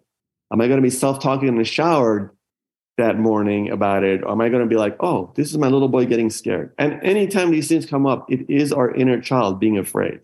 That inner child is scared shitless, man. And we throw it under the bus every chance we get. You know what I mean? So that relationship is really important. And that's not a relationship one can teach. You have to come to your knees to go into that. I find like decades of therapy, big proponent of it. I do it. I did it. It took all of that just to prepare me to have this relationship. Not that like, oh, isn't it great? I did 40 years of therapy. All of a sudden I got there. Like, no, that was just preparation. That was just preparation for this stage, right? So that there is a gift in this time energetically where these things are so amplified that if one so chooses, one can really go into a direct relationship with self. Well, I think that I agree with you. And I think that is important, not just for spiritual reasons, but reasons of survival. I mean, as you might imagine, I've spent a lot of time in the last couple of years reading about the Holocaust. And one of the things, not to dwell on that at all or talk about the horrors of it, but one thing that is useful that I have learned is when they really broke down the numbers on, everyone has this idea like, oh, like, I wouldn't go along with it. Well, yeah, you would. Of course you would. Historically speaking, the only people that, there were very, very, very few people that either resisted mass murder, either under Hitler or under Stalin, and very, very far fewer people that sheltered people who were targeted for killing. But it turns out that the people that did do that tended to already be outsiders who already saw themselves as outside of the culture, like a woman who lived in the woods because she didn't like being around other people. Those tended to be the only people who actually did anything. And I think there's a really profound lesson there, especially for people like you or I that listen to this podcast, who are far more likely to be that type of person, or at least lean in that direction. You got to die first. So this is very important. First of all, something about Stalin, right? Stalin used to have pictures of people that he would have killed who were his friends or allies scrubbed, right? So he would have these pictures that. And before Photoshop, also, he did a pretty good job. That's what I'm saying. So now we're doing that with like Instagram and Twitter. It's so interesting how we're doing the same thing. Now, it's what you're saying is really profound. It's really important. In order to do that, fear has to be faced. And in order for fear to be faced, you got to die. This is the thing that I always talk about. One has to sit. For years, I had a dying practice where I would sit and literally practice dying, not in my head. Like, I just got run over on my motorcycle. I'm on the side of the road. I'm bleeding to death. Really go into the terror of it. Wow. That's a choice between love and fear. And, I used to treat Holocaust survivors when I started practicing, right? I'm talking full on numbers on their wrist. And they were already old then. This was in the Lower East Side. And, I would constantly ask them, I was like, I just like, fuck, I just want to cry. Like, they were like, literally, it was my neighbors turning me in. It wasn't like, the SS would come. It was like my neighbors, people I've known for 50 years. People I've known my parents known for 50 years. I was 5 years old. Like, that's the thing. That's what we're witnessing. This is nothing new. But again, what is that does that besides the shadow projection we're talking about? It's the fear. And literally one has to understand the second you do something like that, you're dead. You can never do that kind. And we're dying slowly with the hatred we throw at each other. This is real stuff. Your life force gets taken away. And there is nothing that's worth that. Your soul is at stake. Your soul is all you got. That's the part that we've forgotten. The genius of the system is the soul has become this funny word. These are real things, right? Self, whatever you want to call it. End of the day, the connection with self has to be fortified to that point. Right? And I love that. People always like, I would be one of those people. Like, I look at them, I'm like, I don't see that. I don't see that. It takes tremendous, these are like tremendous courage. Well, one gift of the pandemic is I think we've all seen pretty clearly who would be that person and who wouldn't. Totally. And I'm telling you, like, it was such a heartbreak for him with quote unquote spiritual teachers. I would hear from my patients, I ran into blah, blah, blah, who's like a profound, this kind of teacher and like, screaming at someone for this. And I just was like, my God, like, have we lost our collective mind? And I had to remind myself, no, we never had a collective mind. This is, you know what I mean? Yeah. It's like literally we have, and it's no one's fault. This system has designed, but who's the system? We give the system juice by willfully remaining unconscious. Well, this is something I wanted to talk about earlier. It's like, it's easy to say, oh, well, this is all Bill Gates, like laughing and twiddling his thumbs. But, we are the system. We put these people in power. These supposed. One thing that I learned in doing some magical work was that a long time ago was I had the realization that everyone carries around this shadow projection form in their mind of those people, the people who are secretly controlling the world. And most tragically, that can be projected onto people or ethnic groups. But that is a projection of us. It's part of our own shadow, this idea of these shadowy Illuminati people controlling everything. It's like, that's just our own mind talking to itself. I mean, yeah, there are definitely people with power in the world, but, I hopefully I'm going to have back on Doug Rushkoff soon, who wrote this great article where like the richest people in the world called him into a room and he thought they wanted him to talk to them about technology, but they were all terrified of what they call the event. And they're building these underground shelters in New Zealand and hiring private security for when everyone comes after them, so they're terrified too. Well, that's what I'm saying. This is the part. Fear begets fear begets fear. End of the day, this is an amazing opportunity. We've had many of these opportunities. Like, do you choose love? Do you choose fear? And that is a personal daily battle. And it is a freaking battle. Do I choose fear? Do I choose love? And it's not easy. And it's got nothing to do. I've literally sat in rooms, and I've said this many times before, where people worth like serious zero millions of money. Yeah. And they were just as freaked out as I was. And I realized, like, no judgment on them. I get it. Like, if you're busy collecting, and I've been with people who literally don't have two pennies to rub together, who have no fear. Yeah. When I lived in a teepee, I had no fear. I had nothing to lose. What are you going to do? Like I'll always survive. When I have a home, I get a mortgage to pay. The fear comes up. So that's a daily practice of sitting, because we're all scared shitless. I do not believe anyone who says they're not. The question is, how aware of your anxiety, how aware of your fear, and then daily, as one gets really interacted with the world, how do you keep that going? And again, end of the day, man, it really is the most important thing right now is that one is in that frequency of centeredness and keep that. Now, that's difficult. You know what I mean? Like that's difficult for me living with myself in the middle of nowhere. It's harder if you have an animal, harder if you have a partner, harder if you have a pet, harder if you have, you know what I mean? Like it is difficult. So we're not waxing poetic here. But at the end of the day, what are the options? There are no options. The system, I always say, is like way outguns you, way out, on that level. But that system is built by people who really heart disconnected. Why do you need control? When is it enough? It'll never be enough. You can shove everyone into these algorithm prisons that we're all, sleepwalking into, and it still won't be enough. Well, but even then, I mean, it's one thing that I remind myself of sometimes is, as easy as it is to blame the kind of parental projection of, quote, the system, it's like, well, what's it going to look like if that system, what's on the other side of that system? Well, chaos. The system is us. Yeah. The system. We don't want the system to collapse. It's then it gets like Nazi Germany. And the thing is, the system will collapse because what I foresee is there's going to be small communities forming There's no way this behemoth can actually go. They can't control it. There's an illusion of control. Okay, go digital, go do this stuff. It's like, they don't have that kind of control. Like, no one's talking about this weird weather stuff. These freaking people have been doing this geothermal geoengineering with the weather, right? There's a level of aluminum in my patients was like hundreds folds going up the last 10, 15 years. It took me a while to realize, like, my God, they're spraying the stratosphere. This stuff's all out there. If you talk about it, you sound like some crazy person. This is like Dr. Strangelove stuff. We have no idea. This incredibly intricate system, which is this biosphere.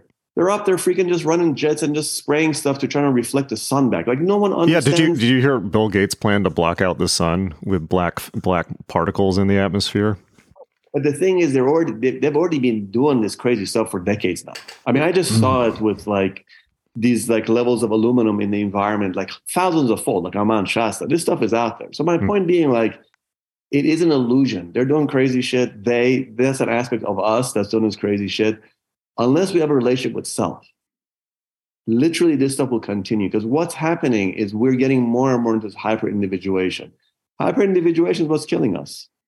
Now, it's not about running around and hugging every person like a hippie. I'm not saying that. But there is a piece where individually we have to take center. Once you get that center, you'll be guided if you need to do something. No, I agree with you. And I think one of the things I was thinking of right as the pandemic began is, and I'm not making a literal statement with this, but the whole thing of social isolation, social distancing, all of that, this was just an exaggeration of the trajectory people that were going into anyways. Because before that, people were just on their phones, ignoring each other, trying to get away from each other anyways. And then this is just a more extreme state of it.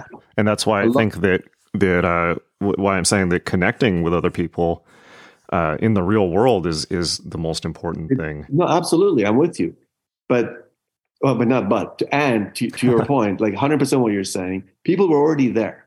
Mm-hmm. Like I was, my last days in New York before I came up, I would, go to a dinner with a friend, and like they were on the phone. I'm like, hey, what's up? Yeah. You know what I mean? Like, but I'm an old guy. Like I was raised without phones. I have compassion for people who are addicted to these things, but this is nothing new. We were heading this way. So my point is also, we're not just victims of this.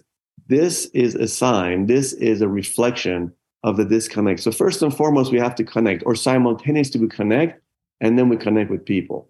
No, of course we're not victims of it. I mean, if the population were victims of all this social control, they would have rejected it in mid-2020, but they didn't. Everyone doubled down on it and became little enforcers of it.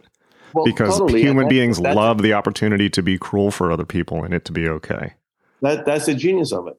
Right. That's I mean, one of the things with the whole internet thing was the meanness that people would have by writing emails or like posting comments because their face wasn't on it. Right. So that really allowed this ugliness to come out. So that, again, is that. So we can go down this rabbit hole. So what are the solutions? The solution is what we're talking about. You doing your podcast, you're getting called to do a podcast, right? Like that's your work. You might think like, what am I doing? That's a huge thing. I've listened to podcasts that really changed trajectory, would open my heart. I'm like, wow, that's beautiful. Oh, there's like-minded others. And yes, absolutely. I'm all about community, but community has to first and foremost come from a self that's not out to punish, that's not out to fix, that's not out to be good. It's out to be real. And then we interact with the world. And there's a part where like, this is also part and parcel of our evolution. Right? Like we are also part and parcel of this. The question is, we've always had a choice. Every day we have a choice. Every moment we have a choice. Do I become more bitter by this person acting like this? Or do I actually keep it to my integrity? Don't be a victim, take accountability and work with it. That doesn't mean I answer every cycle that's being cycled on me. I really look at it. I take accountability and then I got to protect myself to a certain level. It's all of those things. It's not just one thing or another. And also, our way isn't somebody else's way. I've had so many people that I would consider frauds, right? Spiritual teachers that people have had massive shifts from. And I realized even, like not early on, I would say mid-practice, I realized like, I can't even pass judgment on that. Well, I have thoughts about that. I mean, I think in a lot of ways, a spiritual teacher is just a prop for somebody else to wrap their story around. It's like they want to have an experience. The spiritual teacher just happens to be the useful thing to bounce it off of. Well, absolutely. That's a given. I'm just saying more like we don't even know. We only know what's good for us.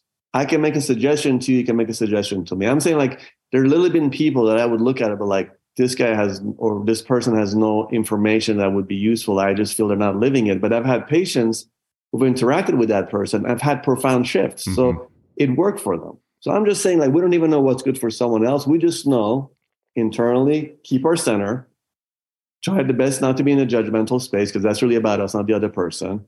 And as best as we can be in that center, while holding the fact that we're all humans. We're going to fuck up. We're going to do stuff that's not pretty. And even there, have forgiveness, take accountability the best we can, but also not go into a shit-kicking mode. Like, I can't believe that, I can't believe that, Yeah. Or the way which so many narcissists do is like, nope, nothing to do with me. And that's all you. You're an asshole. You did this, you did that. Well, this is probably going to be an unpopular statement with a lot of listeners, but particularly in the last 2, 3, maybe longer years, I really have begun to appreciate Christianity on another level. I mean, you talk about humanity going through the Dark Ages.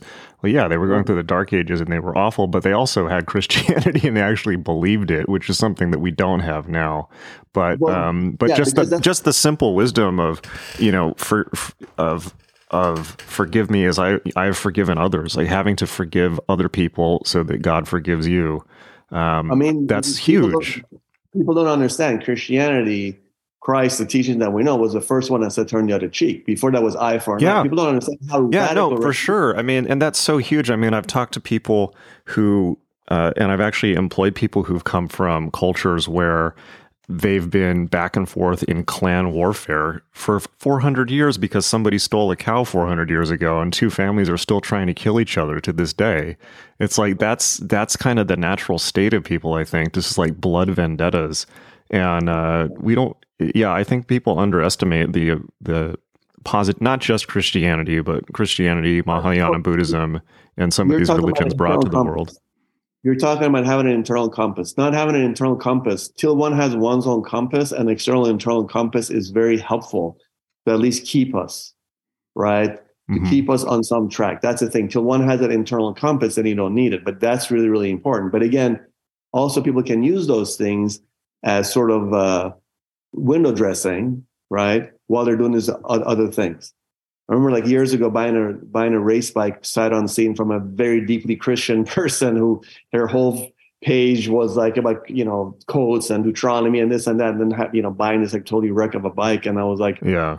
Really think as a year. So the point being, well, that's not Christianity. That's No, my point is like anything can become a shtick. Absolutely. We need internal compasses. So I don't think I think you're not going to be as unpopular with that comment. I feel like because we've lost that internal compass and we don't have the internal compass of self, that's where these things get really, really wacky. Well, I think that having an internal compass is obviously critical. It's very hard to develop. And I do think that just pragmatically speaking, particularly for the majority of people, and I don't think that this is a bad thing, one of the reasons why people are so deeply wigged out on so many levels is because they don't have a script to follow. And I think that in the past, people, at least when people had guidelines and it wasn't just figure it out. Even the guidelines of Christianity or whatever it was, I think that people find that very deeply soothing to have like rules to follow and not have to reinvent the wheel themselves. And I think one of the things that frankly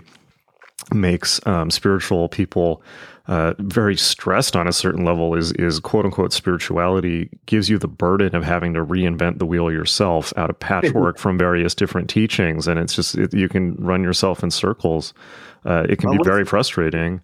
We're saying the same thing. I'm agreeing with you. I'm saying It's really important to have some kind of compass in these kinds of times till one develops that internal. That internal takes a long time. Yeah, it does. It does. So that part of it can take your whole life, Well, it takes your whole life. And, I'm sure someone who's not wounded, I've never come across them in 40 years of practice, but if someone's not wounded, maybe they vibrate in that frequency. But in my experience, I'm with you. I think any of it. And I find a lot of us, because we don't have that internal compass and don't have the external compass, that also brings this sort of real sense of desperation, right? And consumption has taken the place. I mean, that's the genius of the system. Again, consumption became the religion, right? That became the religion. And then all the horrific things that came out of the church and all that kind of put the nail in it. But I do see people who have religious connections, whether they're Muslims or they're like Christians, I see them definitely have more peace in their life. There's no doubt. There's a level of that. And that's a surrender to higher power, right? There's a surrender to higher power there, where we're not taking the burden of the world on. So again, it might not even be religion, though. I mean, I think that just for people to have general like rules and expectations of what they're supposed to do in life and the roles they're supposed to play with other people, we don't really have that as much anymore either, and that also deeply stresses people out. Yeah, and to me, that's by design too. That's by design too. This is a part of it. There's like a genius, and by design, I'm not just saying there's like a, big fat guy smoking a cigar in the background. Although that's real too. Yeah. But I'm saying that like the more we abdicate our power, the more these things form. And wait till this AI stuff gets unleashed. I mean, that's totally the unconscious being unleashed. And I love how people talk about AI like it's this, sentient being. It's like just people's unconscious that program that stuff, man. Like, what do you think all the cruelty we do to each other? What do you think these things are going to be capable of? Yeah. So again, that stuff. But now, it's really important, though, the more we go down this rabbit holes or say things the way they are, it's really important to constantly then ground. Big news. Yeah. I mean, ground, feel your feet. It's not about losing hope. It's about losing your center. Like, it's very easy to get anxious and feel this stuff. So we're talking about this stuff. It's nice to talk to a like-minded other. At the same time, as we're talking right now, whoever's listening, drop your breathing down. Feel your feet. Literally, in this moment, with everything that's going on, fully let's be present together. I'm hearing your voice. You're in your body. Your puppy's in the other room. I'm watching the snow outside as I'm talking to you. Right? I want to read you a little saying by Shams Tabrizi, my homeboy from Iran. So just something I was sitting with today. This is Rumi's teacher. Yep. Shams.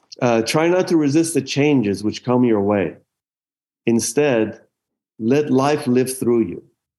And do not worry that your life is turning upside down. How do you know that the side you're used to is better than the one to come? Try not to resist the changes which come your way. Instead, let life live through you. And do not worry that your life is turning upside down. How do you know that the side you're used to is better than the one to come? I mean, just feel that in your heart, man. Right? I know for myself, so many times in my life, taking these very painful turns, and like something else was revealed. Would I ever want to go through those pains? God, no. But in that moment of desperation, in that moment, as a 60-year-old, I can be like, there is an intelligence here. It's got my back.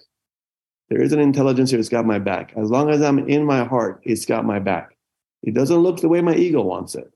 But fuck, if I ever got what my ego wanted, I'd be dead 1,000 times over 10,000 years ago. So thank God for that. Right?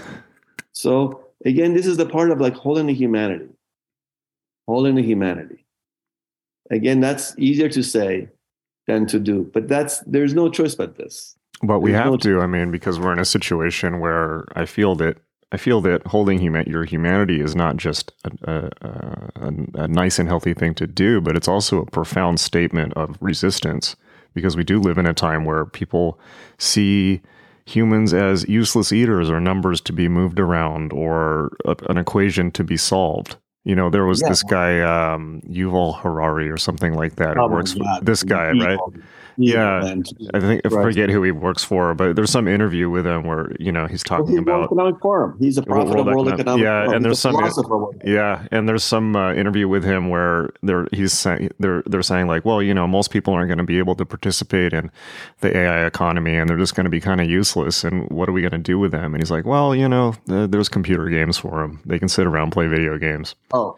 I love how people actually think he's this gift to humanity. Because I've been following his Homo sapien book was very interesting, but the level of fascism that this guy spews and everyone claps like yada yada, how amazing. So this is the point. So this is what people don't understand, right? The whole extermination of the people that Nazis did. That philosophy came from the U.S. Nobody likes to think about that. The philosophy, the techniques they learn. You remember that anti-drug ad in the 80s where the kid says the kid's on drugs.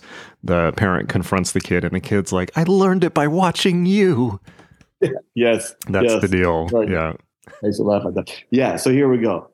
So I'm saying we're also living, we have been living in a culture of fascism. It's just been exported and it's been slowly been turned on us. Now it's going to be fully turned on us because there's no Yeah. us and them. There is no, Well, it's, they don't need us anymore. that's it. Like it's, or That's it. they don't think they do, but Well, there you go. But but end of yeah, the day, these man, people are delusional. They think they're going to like be served by robots or something. And well, it's just ridiculous. it is ridiculous. But the biggest ridiculous part is that end of the day, love is truly the glue that keeps us together. The reason all these fascist cultures and societies have fallen apart, because when you take the love out of it, it's literally natural law. The glue is real. Now, I'm not a new agey guy. I've seen horrors in my world. When I say this, I'm not like, oh, wow, man, like I'm the last guy who's going to say that. At the same time, I can tell you, this is where this love piece is important. The love that you have for that puppy, that changes the world. Literally, literally. It is ultimately about that experience, right? So these are words that don't mean anything unless we put them into effect. But at the end of the day, it really comes about self-love. And people don't understand. Narcissism is self-hate, is not self-love. So when you say self-love, this culture doesn't even understand what that means, because what we think self-love is like some narcissist with 10,000 followers on some blah, blah, blah platform that like does something. No, that's just self-hatred. That's really self-hatred. Well, maybe even starting from a less overwhelming concept like self-patience or maybe even self-forgiveness is a lot, but maybe just like self-patience is a good place to start from. I love you saying that. Self-patience is huge.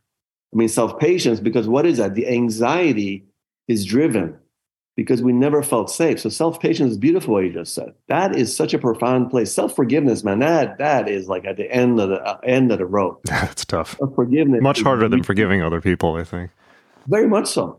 Yep. Very much so. Yeah. At the end of the day, and we have this perfectionist thing, which is like really unfortunate. And then because we didn't feel safe at a young age, we put on the perfectionist mask. And then nothing kills you more than a perfectionist mask. And we all have it to some extent.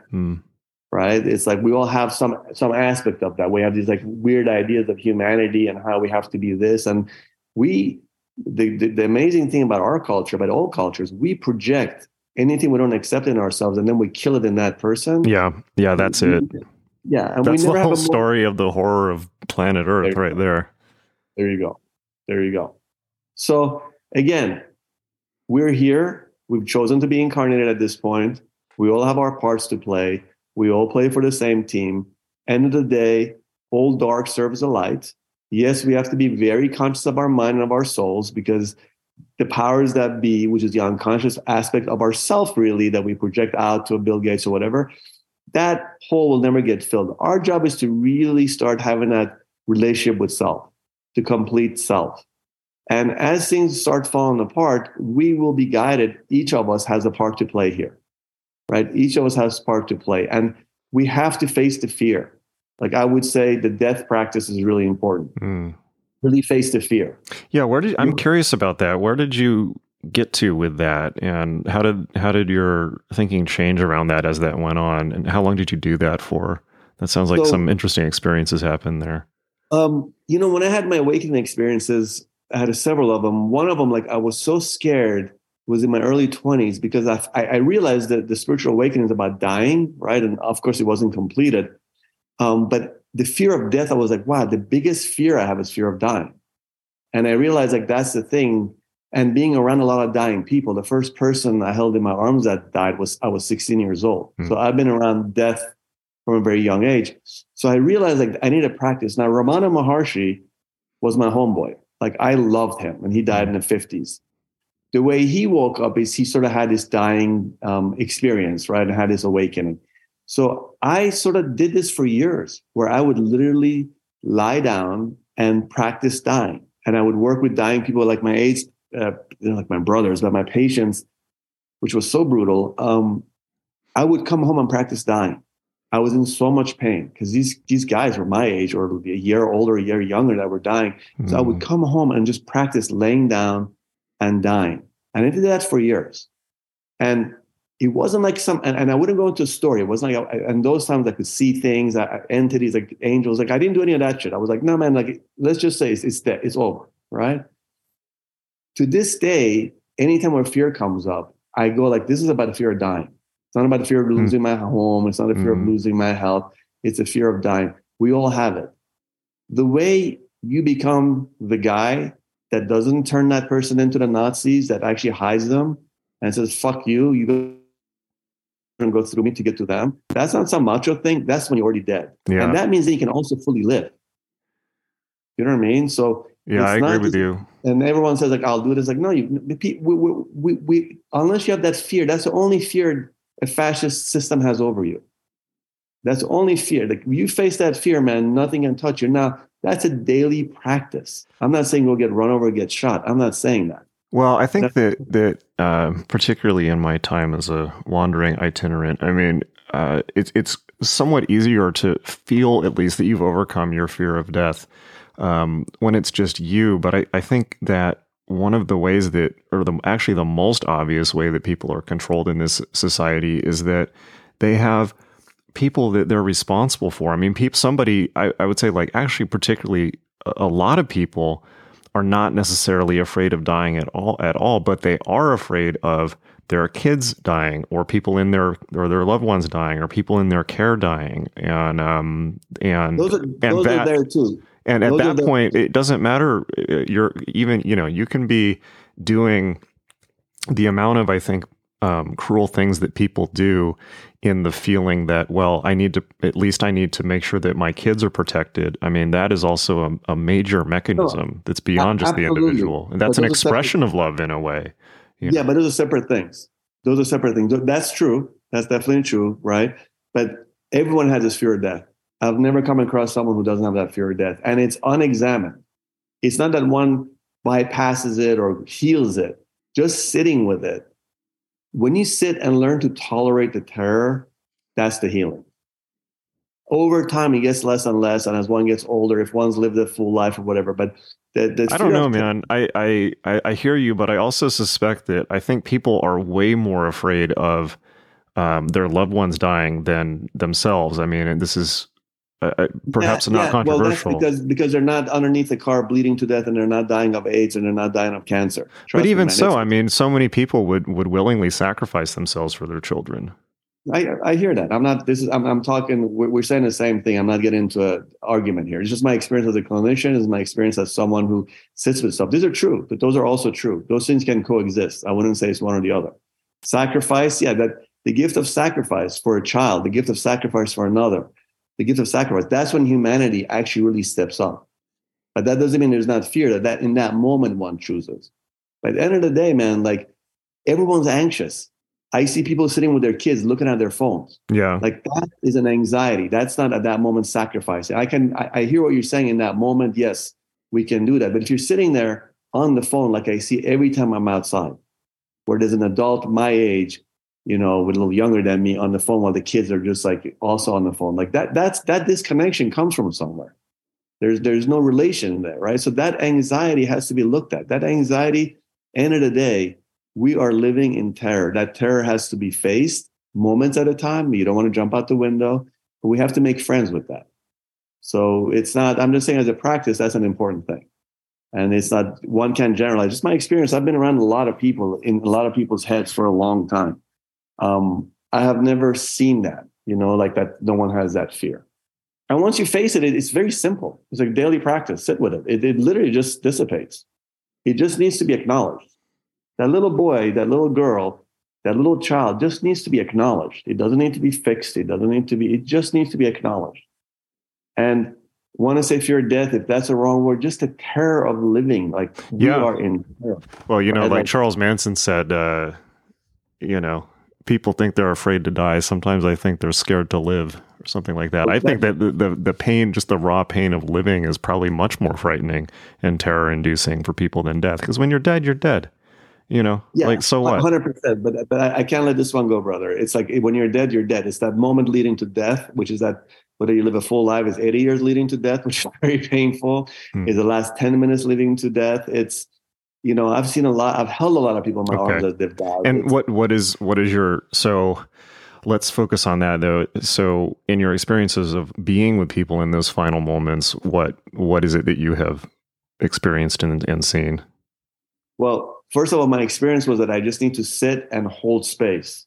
You want to see fear of death? I've been in hospitals where literally during the AIDS days, people are on their maybe last 24, 48 hours of life, like emaciated, have lost 50 pounds, or on like IVs. Doctors walk in, hey, Bobby, you look great today. Like that right there just tells you where we're at culturally. Yeah. If I had $1 for every time I've seen that, I'd be a billionaire. These are not assholes. They're not mean people. They mean well. Well, our culture also hides death completely. It tries to sweep it under the carpet. Yes, the culture hides it because it's afraid of it. Yeah. That's what I'm saying. So we are more afraid of it than a culture where death was a natural part of it. 100%, your point's well taken and agreed upon. So even more so because of our culture. But forget about it. We're terrified of it. You understand half of our gazillion dollar, literally up to half of our gazillion dollar healthcare, quote unquote, which is like really death, which is like illness profit, is spent on the last 10 days of someone's life. Like the stats might be, but that's always been like that for the last 20, 30 years. Like a huge chunk of our of money. Why is it so? Other than morphine or something like that? Why? It's all the heroic, what we call heroic medicine, because we see death as a failure. We see death as the enemy. Yeah. Right. So, and it torments people. I've seen people's lives it would be so much easier if they just let them die a natural death. Yeah. Like literally, I've had that experience. Unless someone does DNR, do not resuscitate, they will go on resus. And there's a financial motive, but it's deeper than that. It's like, this is the cultural imprint of our abject terror of that.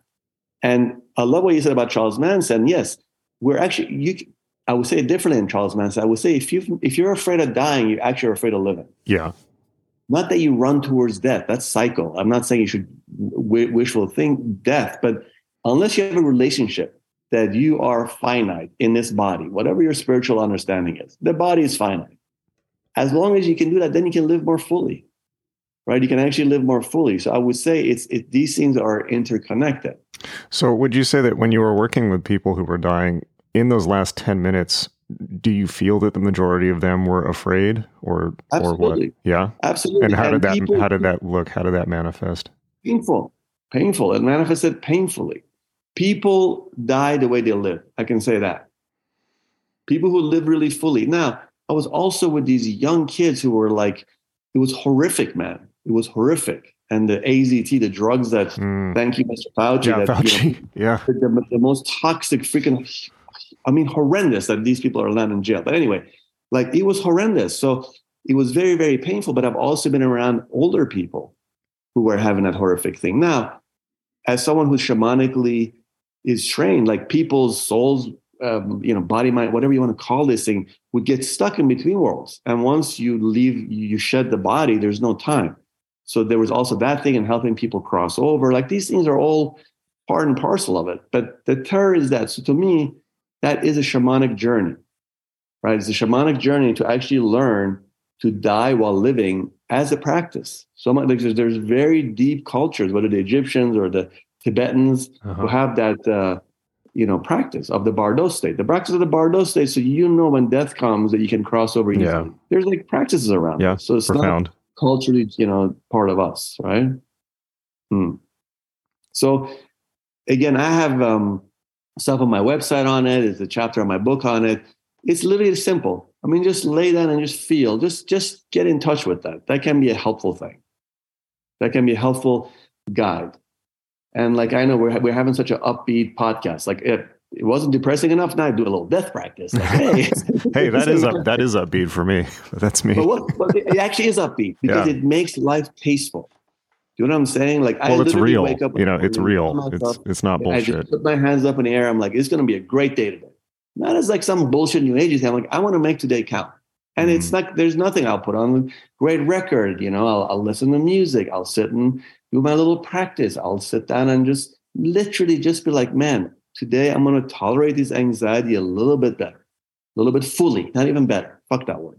A little bit more fully, which is more correct. And it just gets easier. And then I'm not desperate. Then my actions are more clean.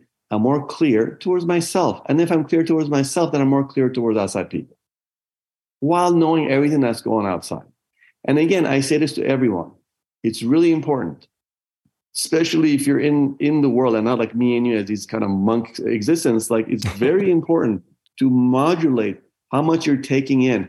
This stuff affects you way more than you realize. You mean the news media? The news, yeah. It's the news, any platform, TikTok, I don't care, Instagram, whatever. These things are designed by the smartest people to keep you off your center. This is just how it is. So literally, like, even if you can do the first hour of your day, not be on it. Force yourself not to be on it. Yeah. Force yourself not to be on it because it pulls you out of yourself, right? It pulls you out of yourself, and it has on a physiology, but also has effects on your soul. There is a war on for the soul. No joke, for real. It's your job to tend to your soul. You give your soul 2 seconds, it'll give you back billions. Right? It's that generous. But man, it needs that 2 seconds. It can't totally be disconnected. Right? And if we have time to like bitch about this or bitch about that, we got to be like, yeah, where was my attention today? Did I have a meeting with my soul? Because if Abdi or Jason has a meeting with their soul, man, this world will be a better place for it. That 100% I can tell you. Absolutely. Me in bumfuck middle of nowhere. Never mind that it'll affect all my patients that I love dearly and close to my heart, like my soul family, even the ones I haven't seen in 30 years or the ones that I helped pass over, or they had the kindness to allow me to help them pass over, which is a more correct way of saying it. It really is real. There's no time. It's all happening simultaneously. For all the things we've done, quote unquote, wrong, that's harmed others, in the moment if we have that connection, that sets that right too. Really.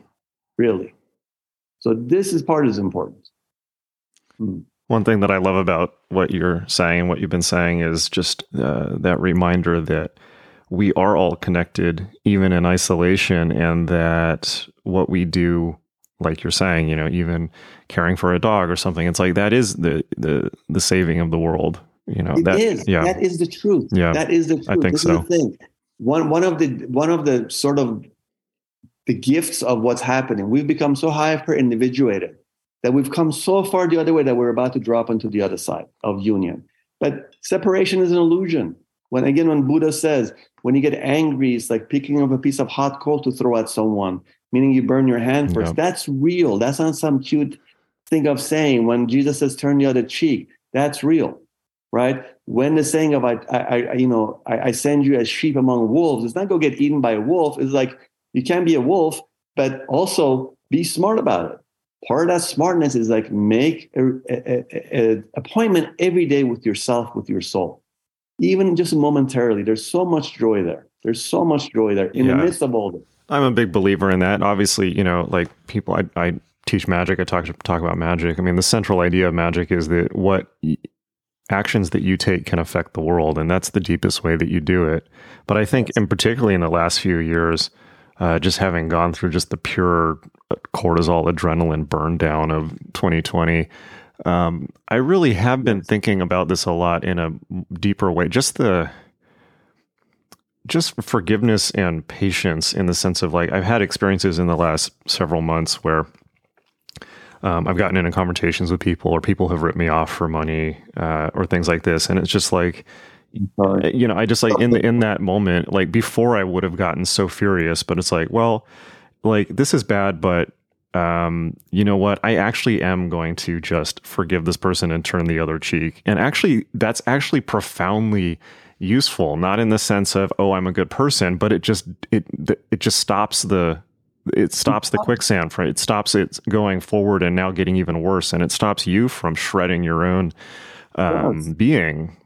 This is what I'm saying. This is a real thing. That's so profound. Very real. It's really, if people take one thing from this podcast, is what you said, self-patience. I love self-patience. I love that, what you said. We're so impatient with ourselves because all this other stuff comes from impatience with self. And it's about self-patience, right? And self-patience then really leads to self-kindness and gentleness. We're brutal on ourselves. Yeah. We're brutal on ourselves. Usually it's the people who try to be nicest to everyone else that are the most hurtful to themselves. Well, yeah. Well, what was that Tolstoy used to? It was a Tolstoy, I believe he said. The people that need the most love are the hardest to love.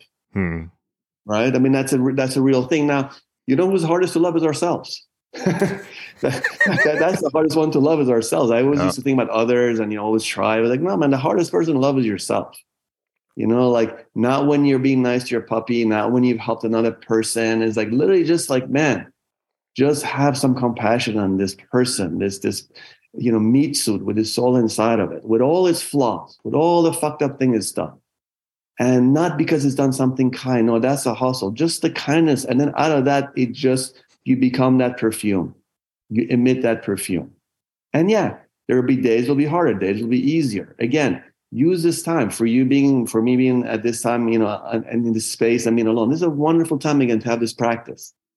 And it's an illusion. It really is all one. It really is all connected. Literally, you caring for that puppy and loving. Animals are amazing that way. Yeah. They're undifferentiated love. When you give them that love, you're actually loving yourself back in return. Boom. I love it. It's really beautiful. Yeah, I didn't get that. I didn't really get that until recently because I'd never been other than when I was a kid, a pet owner. But yeah, it's a huge thing. I think a lot of people got pets during COVID. Gurdjieff said that people should practice love on animals first.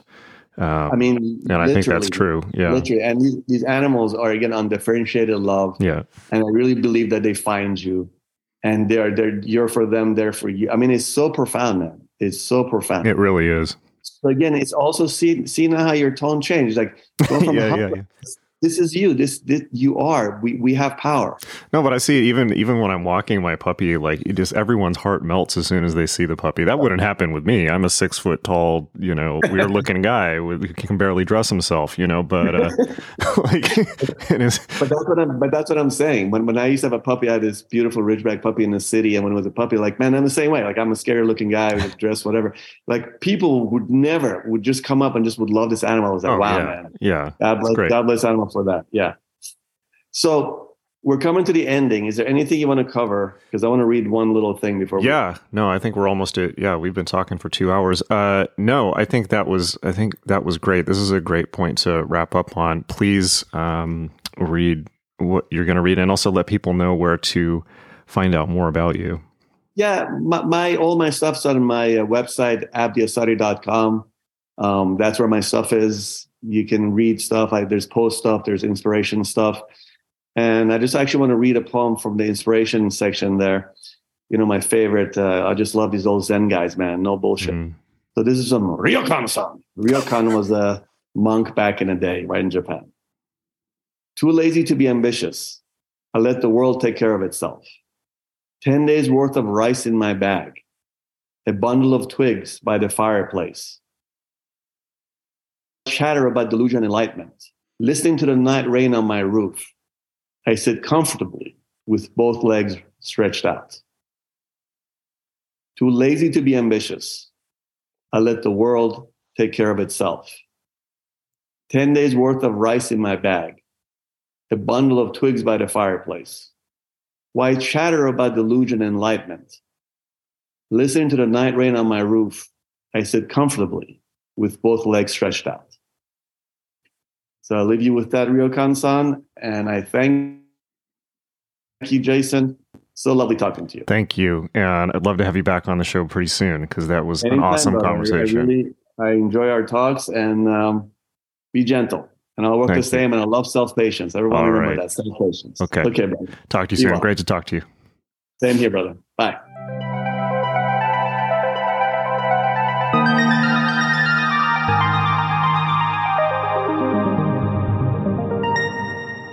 All right. Hope you really, really enjoyed that. I definitely had a lot of fun in that conversation. Meet us at magick.me, magick.me, my school for magic, meditation, and mysticism, where you can learn all the skills you need to unleash your true self. I will see you in class, and until next time, hang in there.